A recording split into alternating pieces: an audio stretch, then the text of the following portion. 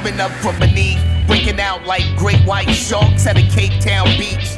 Polaris breach, I don't preach, just don't got no filter. You wouldn't understand the family tree that I'm built from. I am Groot, I am Kunta and Roots. I'm footloose, dancing in one Gucci boot. I'm the truth, no dispute. Ain't interested in doing songs with you washed up sidekicks. Fuck 'em, forget 'em, treat 'em like a side bitch and switch. Get off of my dick, E. coli is what I spit. Commits murder when he go live. 1, 2, like 3, 4, 5. That's a math bar. Back when niggas you call me Saxar, yo padre, pinche tu madre. No comprende, tu sabe, that's all day in broad day. Came a long way like money shot.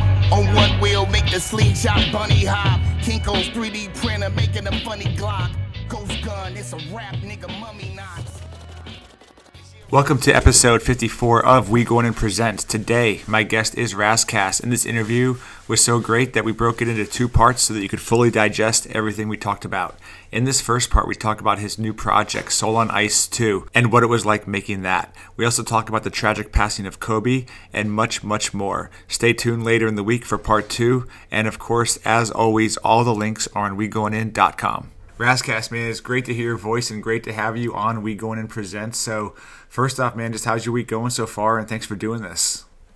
Oh, man, thanks for having me. And week eventful, hectic, but in a good way. So, yeah, I like to be proactive. So it's been a proactive week.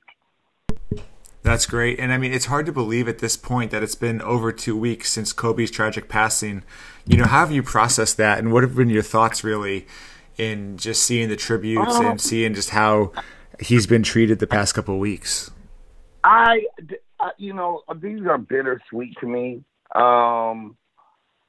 It's bittersweet to me because I did a post, and it's actually a picture of he and I, and he was always such a, for one, just personally, and this is why I'm trying to say it's bittersweet.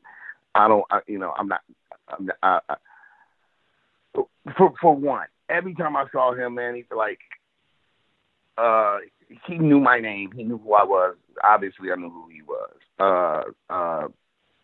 Him and his, I don't know if his brother or his home, but always super love. Like, Brad, you dope. Like, thanks, bro. Like, always show me super love. So he's such a, a lot of times people attain their success and they should be nice people, but they don't have to be nice people. And I can honestly say he was always nice, man. Just really nice.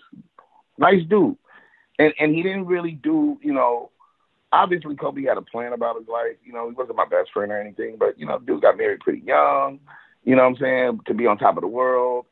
And he had a plan and had good instincts, obviously, So I always look, because he wasn't like in the clubs like a lot of us actors and musicians. He was on his family shit and on his balling, like, and to see, somebody kind of have their mind made up when the temptations start hitting, it's surprising because most of us, I'm not trying to throw everybody's business out, but, me and Keenan and Kale and all of us, and Onyx, and we all we'd all be at the house parties and popping off and, whatever. So, I just wanted to say that about him just as a human being, from my experiences with him. I just thought he was a really focused, nice person. And you rarely meet that in the entertainment industry.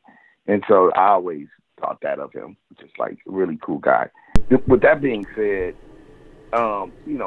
personally, my loss, to miss, I just think the world loses a really genuine good person. But with that being said, we all lose people, and sometimes I don't like how much we idolize. Kobe knew my name, and I don't want this to come out the wrong way. He knew my name. He may not have known all the people that loved him and appreciate what he did by name, but I'm sure he appreciated that. But on the other side of that, he lost a daughter too, and there were other people on that airplane, and there were other people that died that day all around the world, and we need to start valuing all life and not putting some things on a pedestal. And that's the bittersweetness of it, is that I kind of got over, not because I'm mad that people are celebrating Kobe, but there's other people, there's human beings on this planet, and their lives are valid too and valuable, and we should mourn all of them. And I just think us as a society, we need to do better. So it's not to diminish, Kobe, but it's to build up all of us. So I hope that answers it. No, I think that's a great response and a great perspective and way of looking at that. So looking at Soul on Ice 2, the last time we spoke, you were in the process of actually making it. You just were talking about like what an exhausting process it was going through and trying to make Soul on Ice 2 exactly what you wanted it to be. So now that you've done that, did you do what you wanted? Did it come out the way that you wanted it to come out?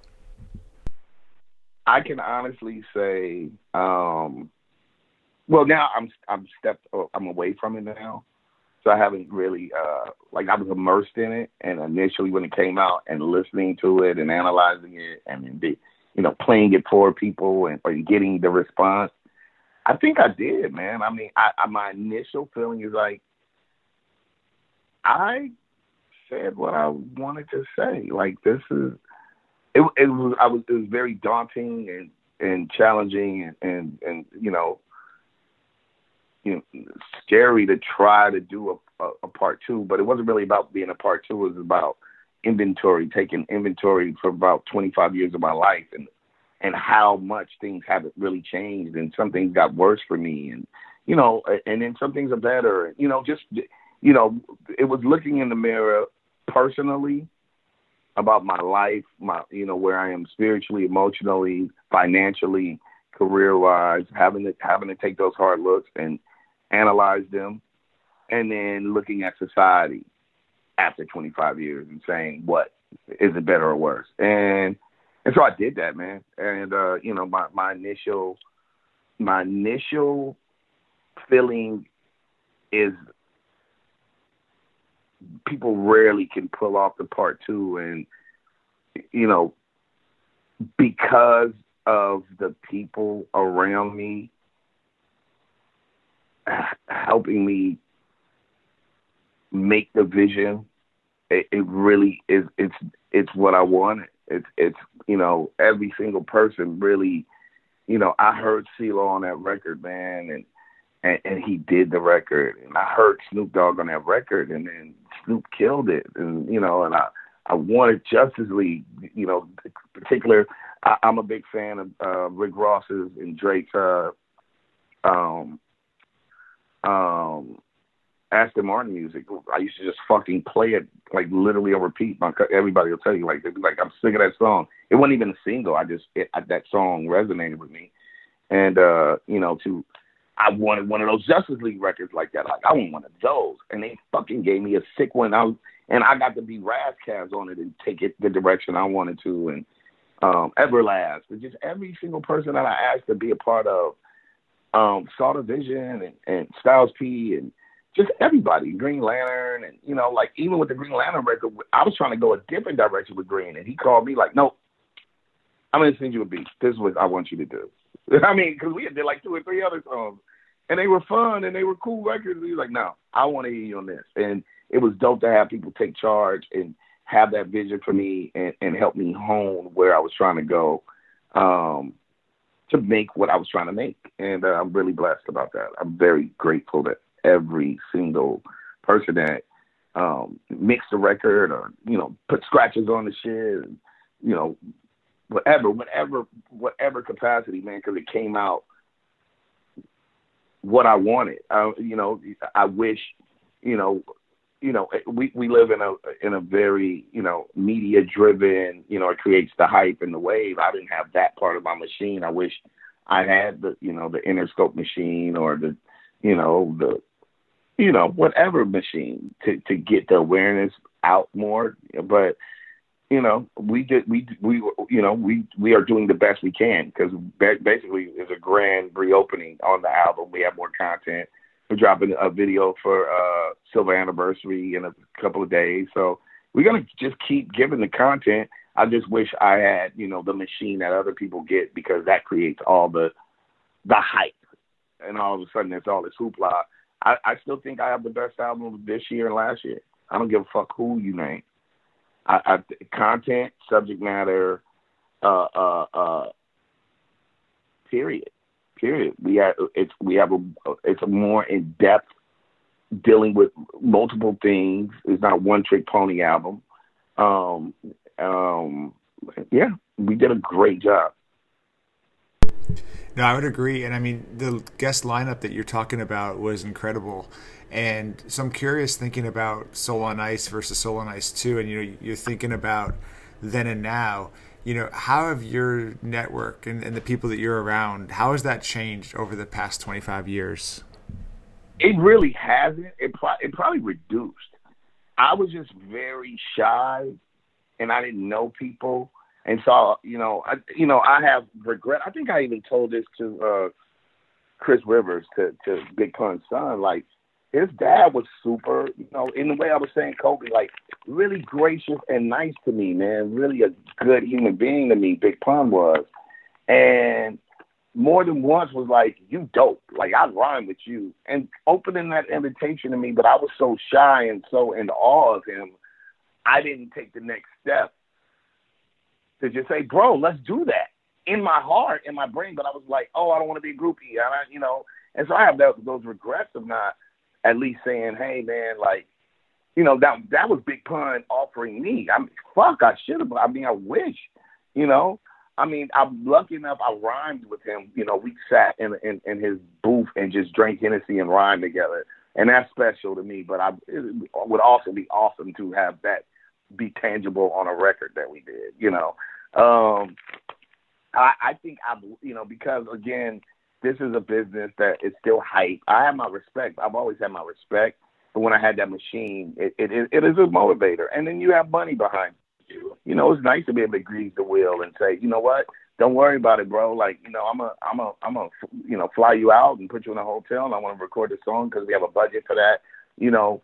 I don't have those things. I'm very grateful and humbled by the fact that I don't have those things. And Snoop Dogg, CeeLo, every producer, I don't want to just name the known artists. Every person took the time where I didn't have a big budget to grease the wheels. And I'm looking forward to being able to be, and to some degree, with more success to find, because we all want to get paid as a small appreciation token of what we do. So I can't wait to be able to improve that again. I think with the machine, I was too shy, and now without the machine, it motivated me to come out of my shell, and I can't wait to make that perfect and already be out my shell and have the machine that me and my team create, where, whether on some Tech Nine shit in my perfect world where we're independent, we're doing our thing, but we still got great budgets and we want to pay all our people. And I think what's crazy too is you think about having the machine, as a young guy versus now, like, having the respect and the reputation without the machine. Which one do you think gets you further, the machine and maybe not having the huge reputation, or having the body of work, the respect, and like just that network you've built over the years? Like, which one do you think? Double-sided sword. Those are the things that got Pharoah Monch and Mos Def and Eminem and Common and the Roots where they are. They had both. They had the talent and they had a machine behind them. And that's why they are still in Nas and, whoever. That's, you need to have both is the best thing. Obviously, if I'm talentless, I would want the machine, because this business is not driven by talent. It's driven by business. They can tell you, they'll convince you whatever's good. They'll keep ramming it down your throat on the radio or, now on YouTube or Spotify, whatever. They're going to add it to the playlist. We know this shit is all rigged. I mean, shit, the fucking Grammy lady just came out and, told you that again. But, no, I would rather have my talent because it was survivable. And if I didn't have the talent, the machine will get you far really fast.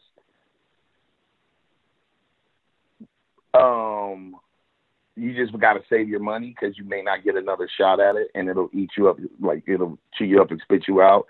You know, if you piss somebody off, that's what the machine, it will turn off the water on you, or they have a changing of who's in power, and then you get shelved because whoever's in charge has no vested interest in your success. So people get deaded and their careers just get halted. And so if you don't have any talent, you are strictly just a cog in their machine. You know, when they switch out who's driving the car, he may change those tires and then you're gone.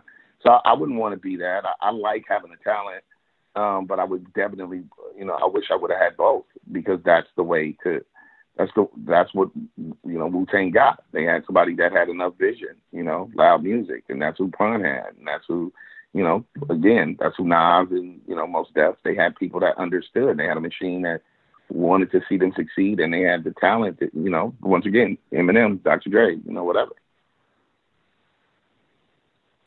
And is it just, you know, I don't know, to me it seems like there's just not as many machines that are actually out there anymore. I mean, do you feel like those labels that are really pushing artists, I mean, are they just kind of moving away from hip-hop, or are there just not as many out there as there used to be, like in terms of like really making strong pushes? There's only a few labels. Their agenda has shifted. It has shifted a long time ago to, you know, trap music, less informed music. Their target audience, they successfully raised it for the past 10 years.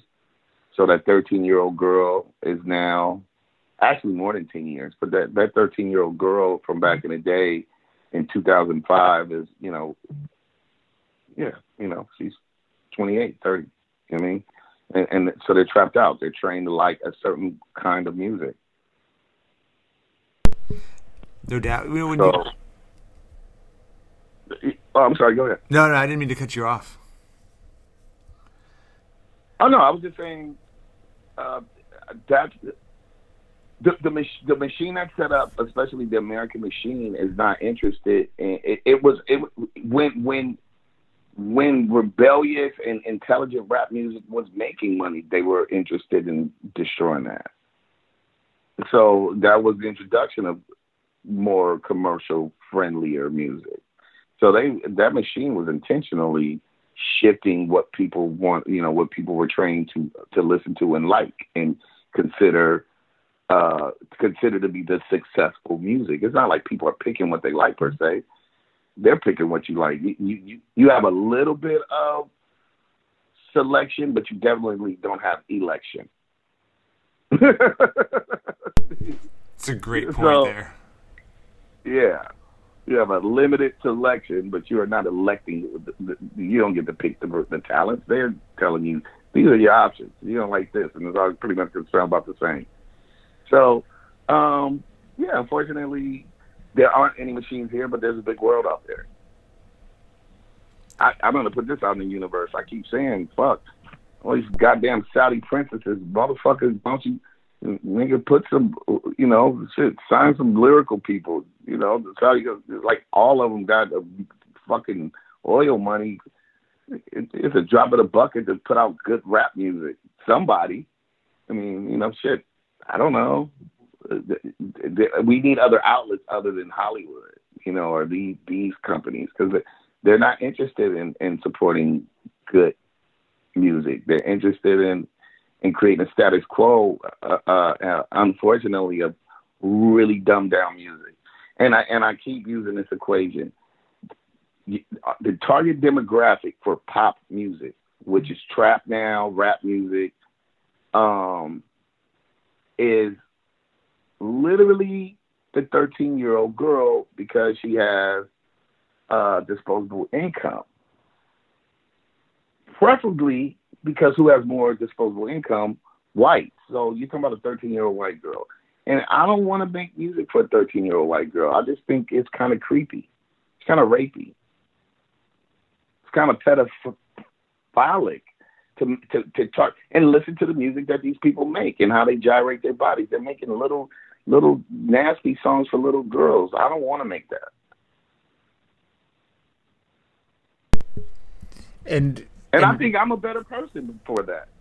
I'd rather talk to men and women and talk about social issues, not make little things that make little girls want to dance, because I don't hang out with little girls.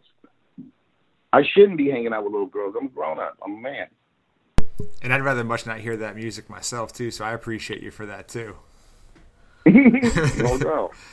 And I think there's a lot of pressure when you look at making a sequel to an album, and it's something, you know, OC and I have talked about a lot, because he's been asked, you know, all the time, you know, about a Word Life sequel, and, you know, guys like Raekwon, I think, have pulled it off, you know. Oh yeah. But there's been some ones that, you know, not everyone has made an Only Built for Cuban Links 2 that has lived up to the hype. I mean, there's been a lot of flops as well. So what kind of pressure did you feel going Soul on Ice 2 versus any other title? Well, honestly, I was working on a totally different album. And as I was taking inventory of what I was naturally making, I just came to the realization that I was making this other album anyway.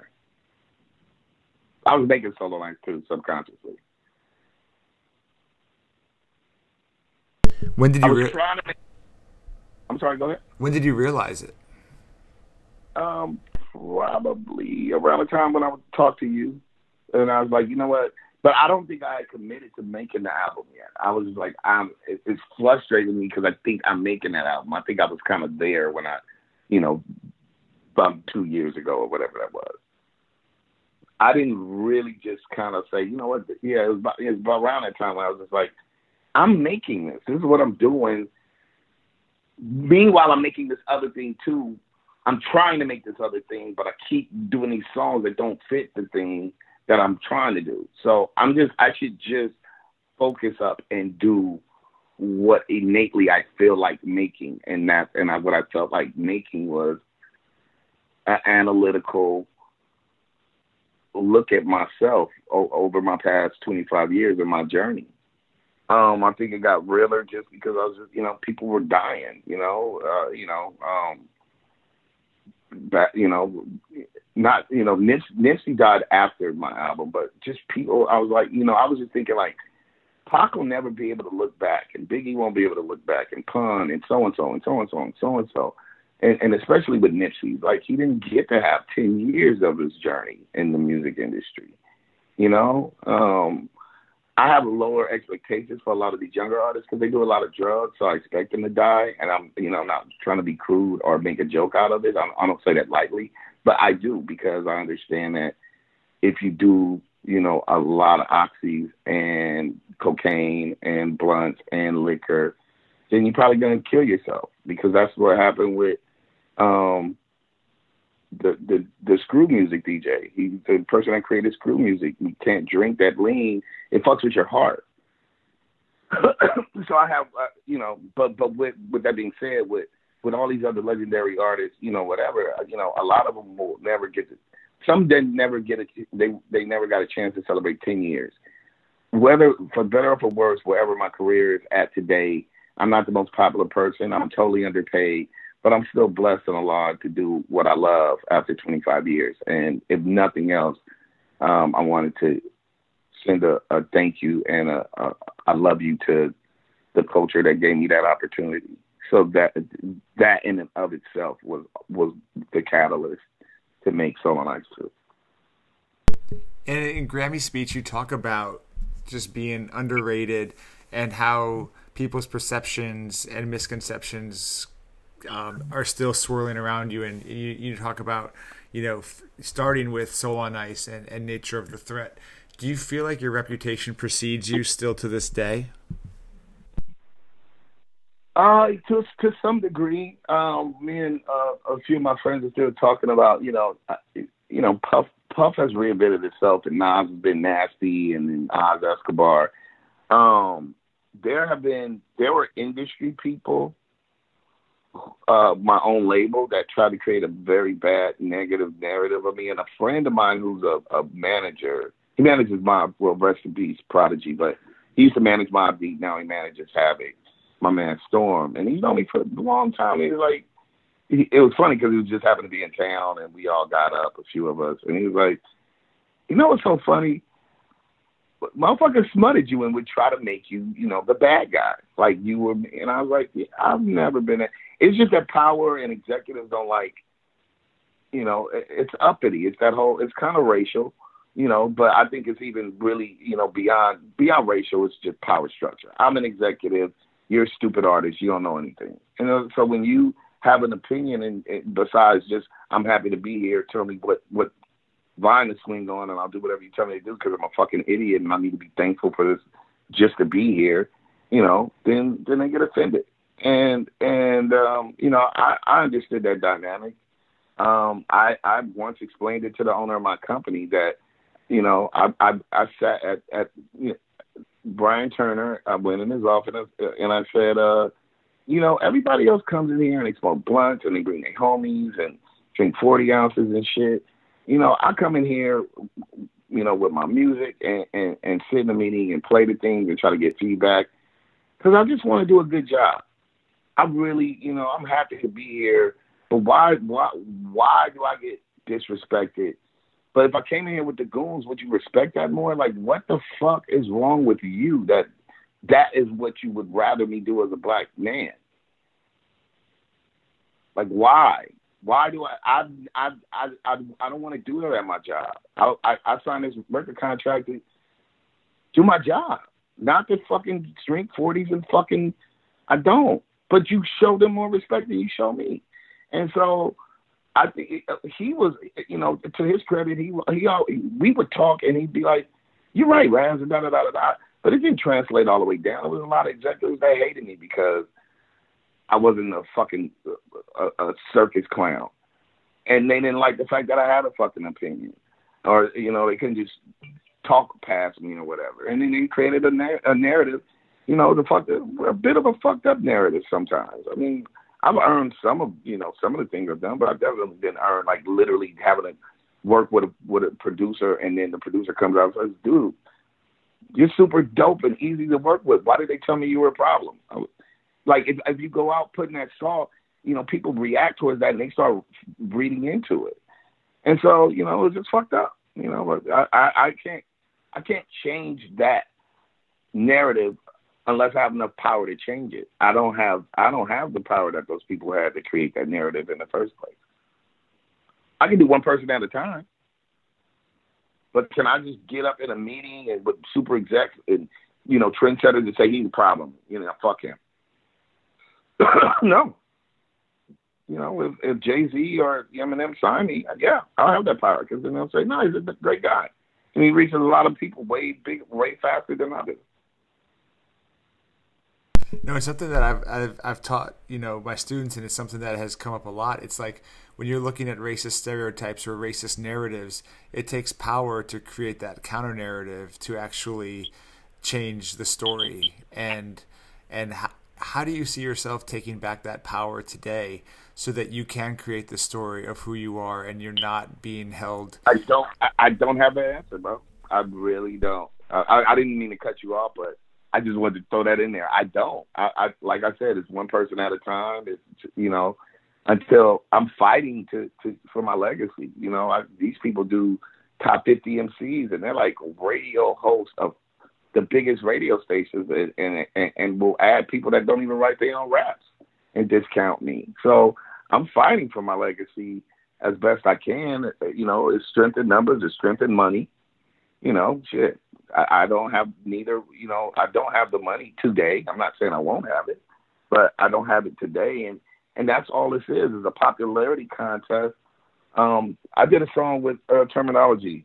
He wanted me to hop on this record. It was, your top 50 list. That he did a song, Fuck Your Top 50 List, and he asked me to do it too. I was like, yeah. And I allude to that, the rappers are political. So if I'm up and coming and you ask me who's the best rappers, I'm going to mention everybody that's popular right now because I want to do songs with them so I can get more popular. That's what they're going to do. And then the industry people, the radio guy or the Rolling Stones dude, the magazine guy, they have their list of who they like and who they have a rapport with. They're going to mention their people. So you never really, there's no regimented, real reason to judge who the best are, because it's not baseball, it's not basketball where it's like, no, he scored these many points. No, he did. He had these many fights and he won them. This is all subjective, and it's unfortunately it's still racist, and it's extremely political, and it's so many assholes. Opinions is what I meant. Opinions are like assholes. So many assholes farting. They all think and who they like is going to be who they tell the world to pay attention to.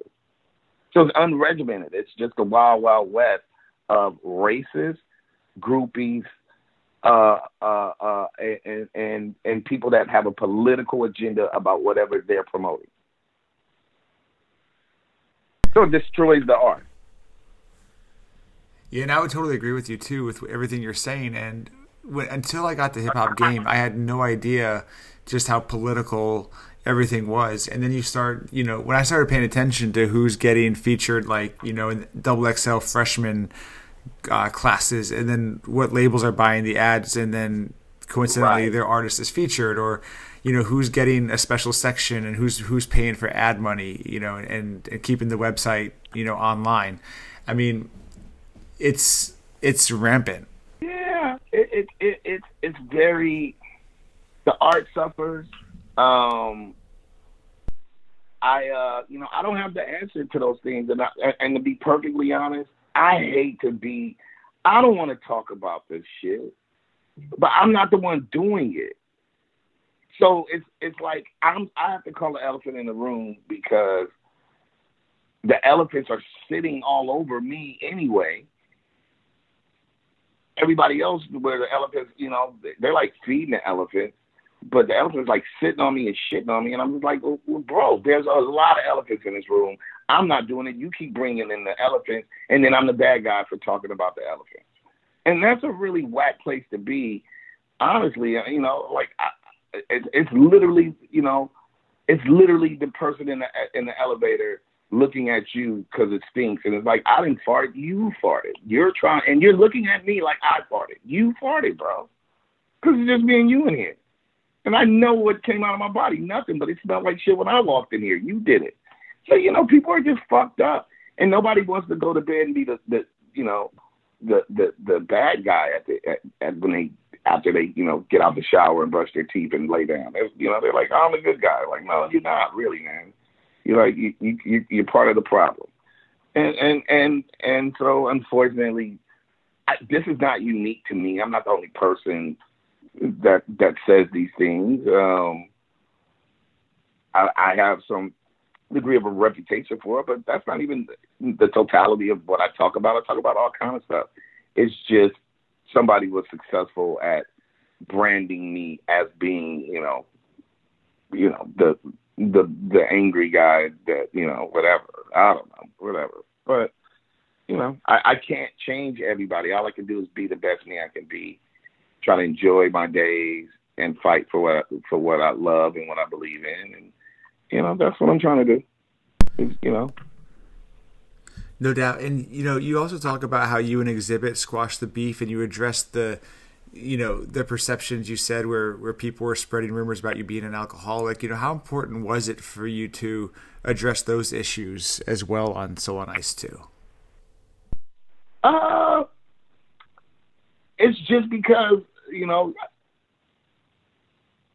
people that know me, but there's so many people that don't know me that may know of my music or know of a reputation that, wasn't earned, that, shit, let's get to it. It would be times in the studio where people would be like, like, what are you talking about? Yeah, like people in the studio be like, are you kidding me? Like, Raz plays hard because he works hard. Like, Raz is done first. He got his verses.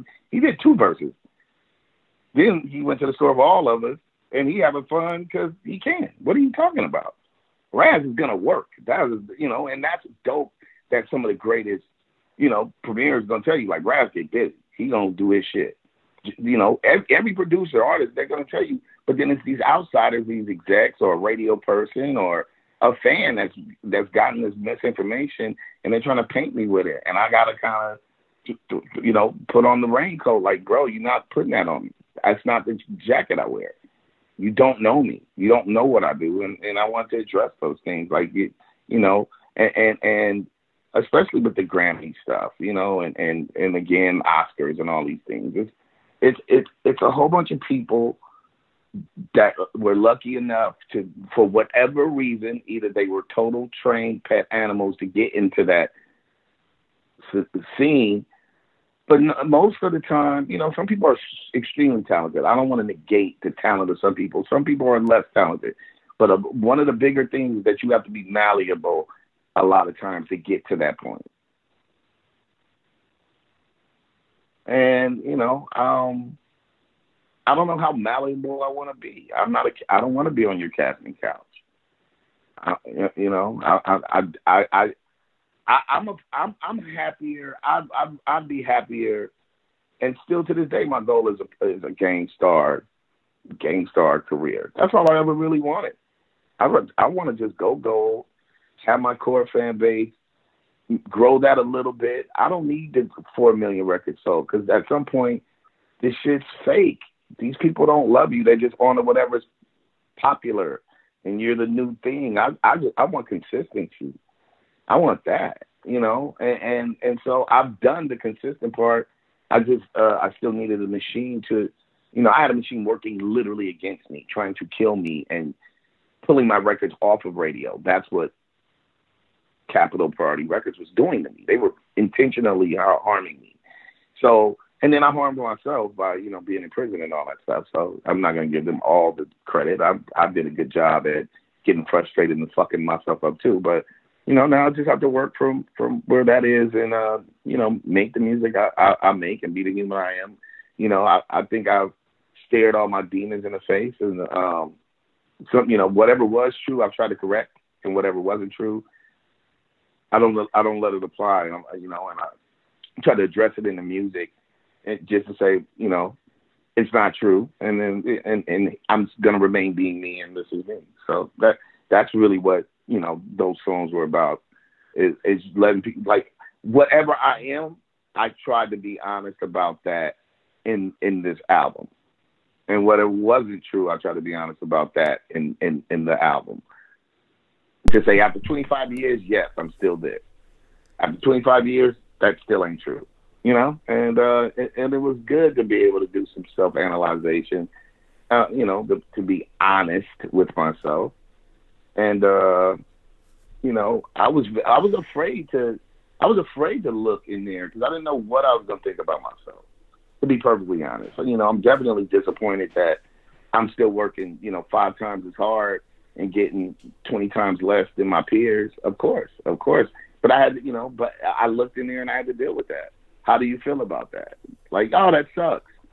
But I still love what I do, and I'm thankful for the opportunity to still do it. And look what Snoop Dogg did for me. So, you know, it was, even with the negative parts, I was able to, on this album, to say, wow, man, CeeLo gave a fuck, man. I sent this brother this record, and this brother, wow, how blessed. Green Lantern, he like, nope, you got to do this record, Raz. He A&R'd, he pulled some Big Brother dope producer shit and said, nope, I got the right beat. You gonna rhyme over that? And I'm, you know, that's a blessing, man. I'm totally geeked about that.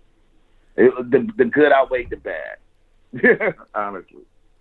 And I think really what makes Soul on Ice 2 really stand out to me, and what I love about it, and it stays in rotation, is those honest moments where you really are soul searching and really looking in the mirror, because I feel like that's something that a lot of artists can say they do, but that doesn't necessarily mean that they do it. And I think you definitely did it here.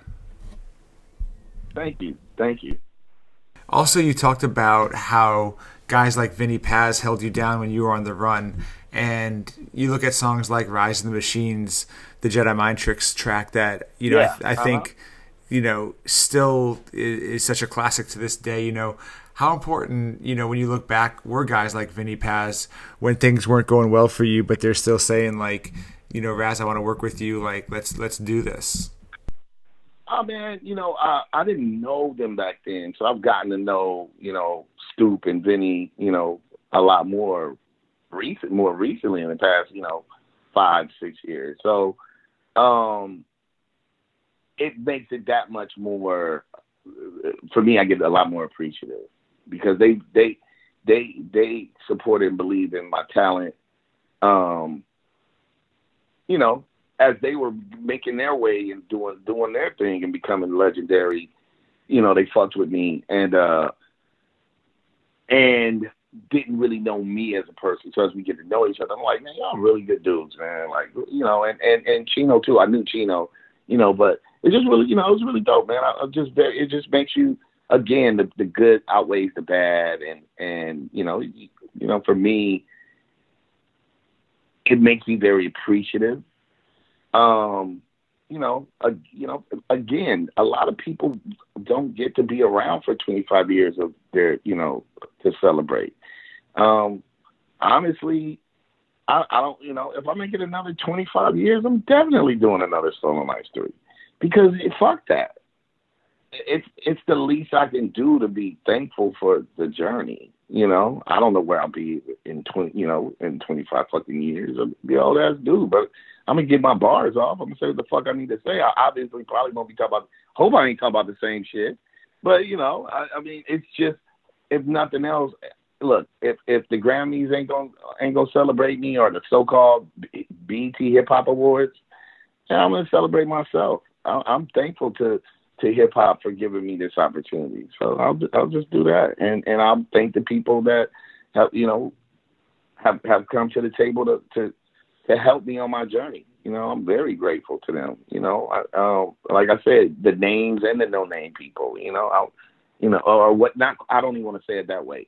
The more famous people and the less famous people, because everybody got a name. Everybody's special. Right, no doubt. And you know, thinking back to just, you know, the other people that have looked out for you, Wise P just came out. You know, he's been gone for a little bit and released a really great project with Static Selector. Yeah. And you know, you talk about him on the album too. You know, Wise P kept me fed.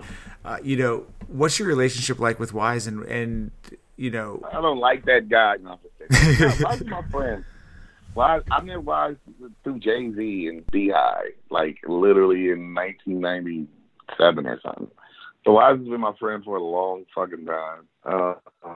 I probably talked to Wise the day before yesterday. We always talk. So I'm proud of him for making great music. I hit him. I think I told him, you know, my top 3, because I think it's only like 7 songs on it or whatever. But I was like, yo, you went in on this. Like, you know, Wise Cabron, that motherfucker is dope. So. Yeah, man. Yeah, he's my brother. He's a jerk. I'm sure he would call me a jerk too. But no, that's my bro, man. I'm loving the music. I love. I'm very thankful and appreciative of Static because, you know, obviously we've known each other for a long time, and I actually met Static through Wise. And I just, you know, and this is before Wise went to prison. So I'm really appreciative of Static for, you know, being a real homie and making sure he still, he could have got on some Hollywood shit and, you know, turned his back on him after he went to prison. But Static's been a buck. He's a buck dude, man. And he's, any person that has that kind of integrity for my homies is my homie too. That's great. And yeah, Chinchilla is a great project too. Love that project and what he's doing. It's great to have him back. Mm-hmm. So Shark Week, you know, you look at that song, you talk in the intro how you're going to rhyme over the 3/4 time signature, not the 4/4. Where'd that idea come from, and how hard was that to pull off? Surprisingly easy. Surprisingly easy. The idea, I had that idea in 97. And I told it to Dr. Dre.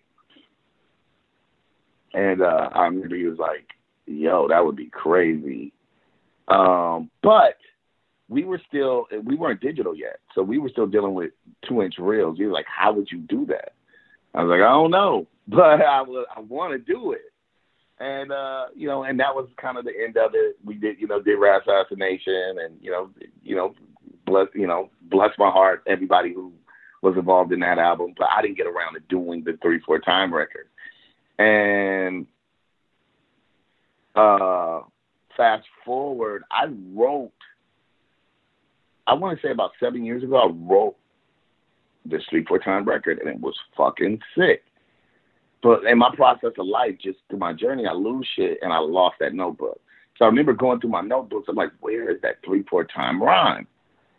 And I could not find it. So I was pretty sad about that. Then I forgot about it again. And then, on this album, once I committed to doing Solo Nights 2, and just thinking of my journey and my past, I got reminded at some point, like, yo, I never did the 3-4 Time record. And, everybody, again, a lot of people get credit for being so cutting edge and creative, and they're not. And I'm just like, and even still, man, I mean, if Kendrick Lamar or so-and-so would have did that record, everybody would be going ape shit. It'd win all kind of awards. So I just know this shit is fake. You understand what I'm saying? This shit is hype. But I did it, and I burned it down, and the record's ill, and it's grimy, and it's lyrical. Just the first 5 bars are sick, and I know people don't catch it. And, I'm just thankful, to, again, when and if I'm ever able to be on a debate stage about who's better, I have plausible reasons about why I'm better than whoever you think is good. And so that's just, for me, I'm like, another one in my notch on my belt. Because any MC that hears this is going to be like, well, what just happened there? Like, that got different. And the bars is up. Like, yeah. This is a friendly competition in rap. Like, I don't hate any of the MCs. I'm not jealous of them. But do I think I'm just as good or better? Fuck yeah. Because I didn't come here to be in second place. I think I'm better than Eminem. I think I'm better than Nas. I think I'm better than Jay-Z. And I'm sure they're supposed to say they're better than me, because that's no disrespect. That's just if you came in to be in second place, you're a fucking moron. I didn't come here to be in second place. I came here to be in first place. I think I'm better than every rapper. Eminem, I think mine was better than his. I think I'm better than Eminem. I do. And I'm sure they think they're better than me. Some of them. But, that's what this is about. And I'm striving to prove it. I may not ever be able to prove it with my bank account, but this ain't called who got the bank account. This is called rap. This ain't called who got more businesses, who sold the most records. This is called rapping. Can you rap better than me? Are your raps better than mine? If we take the beats away and the accolades, line for line, who's the better rapper? Did you talk about things? Were your metaphors?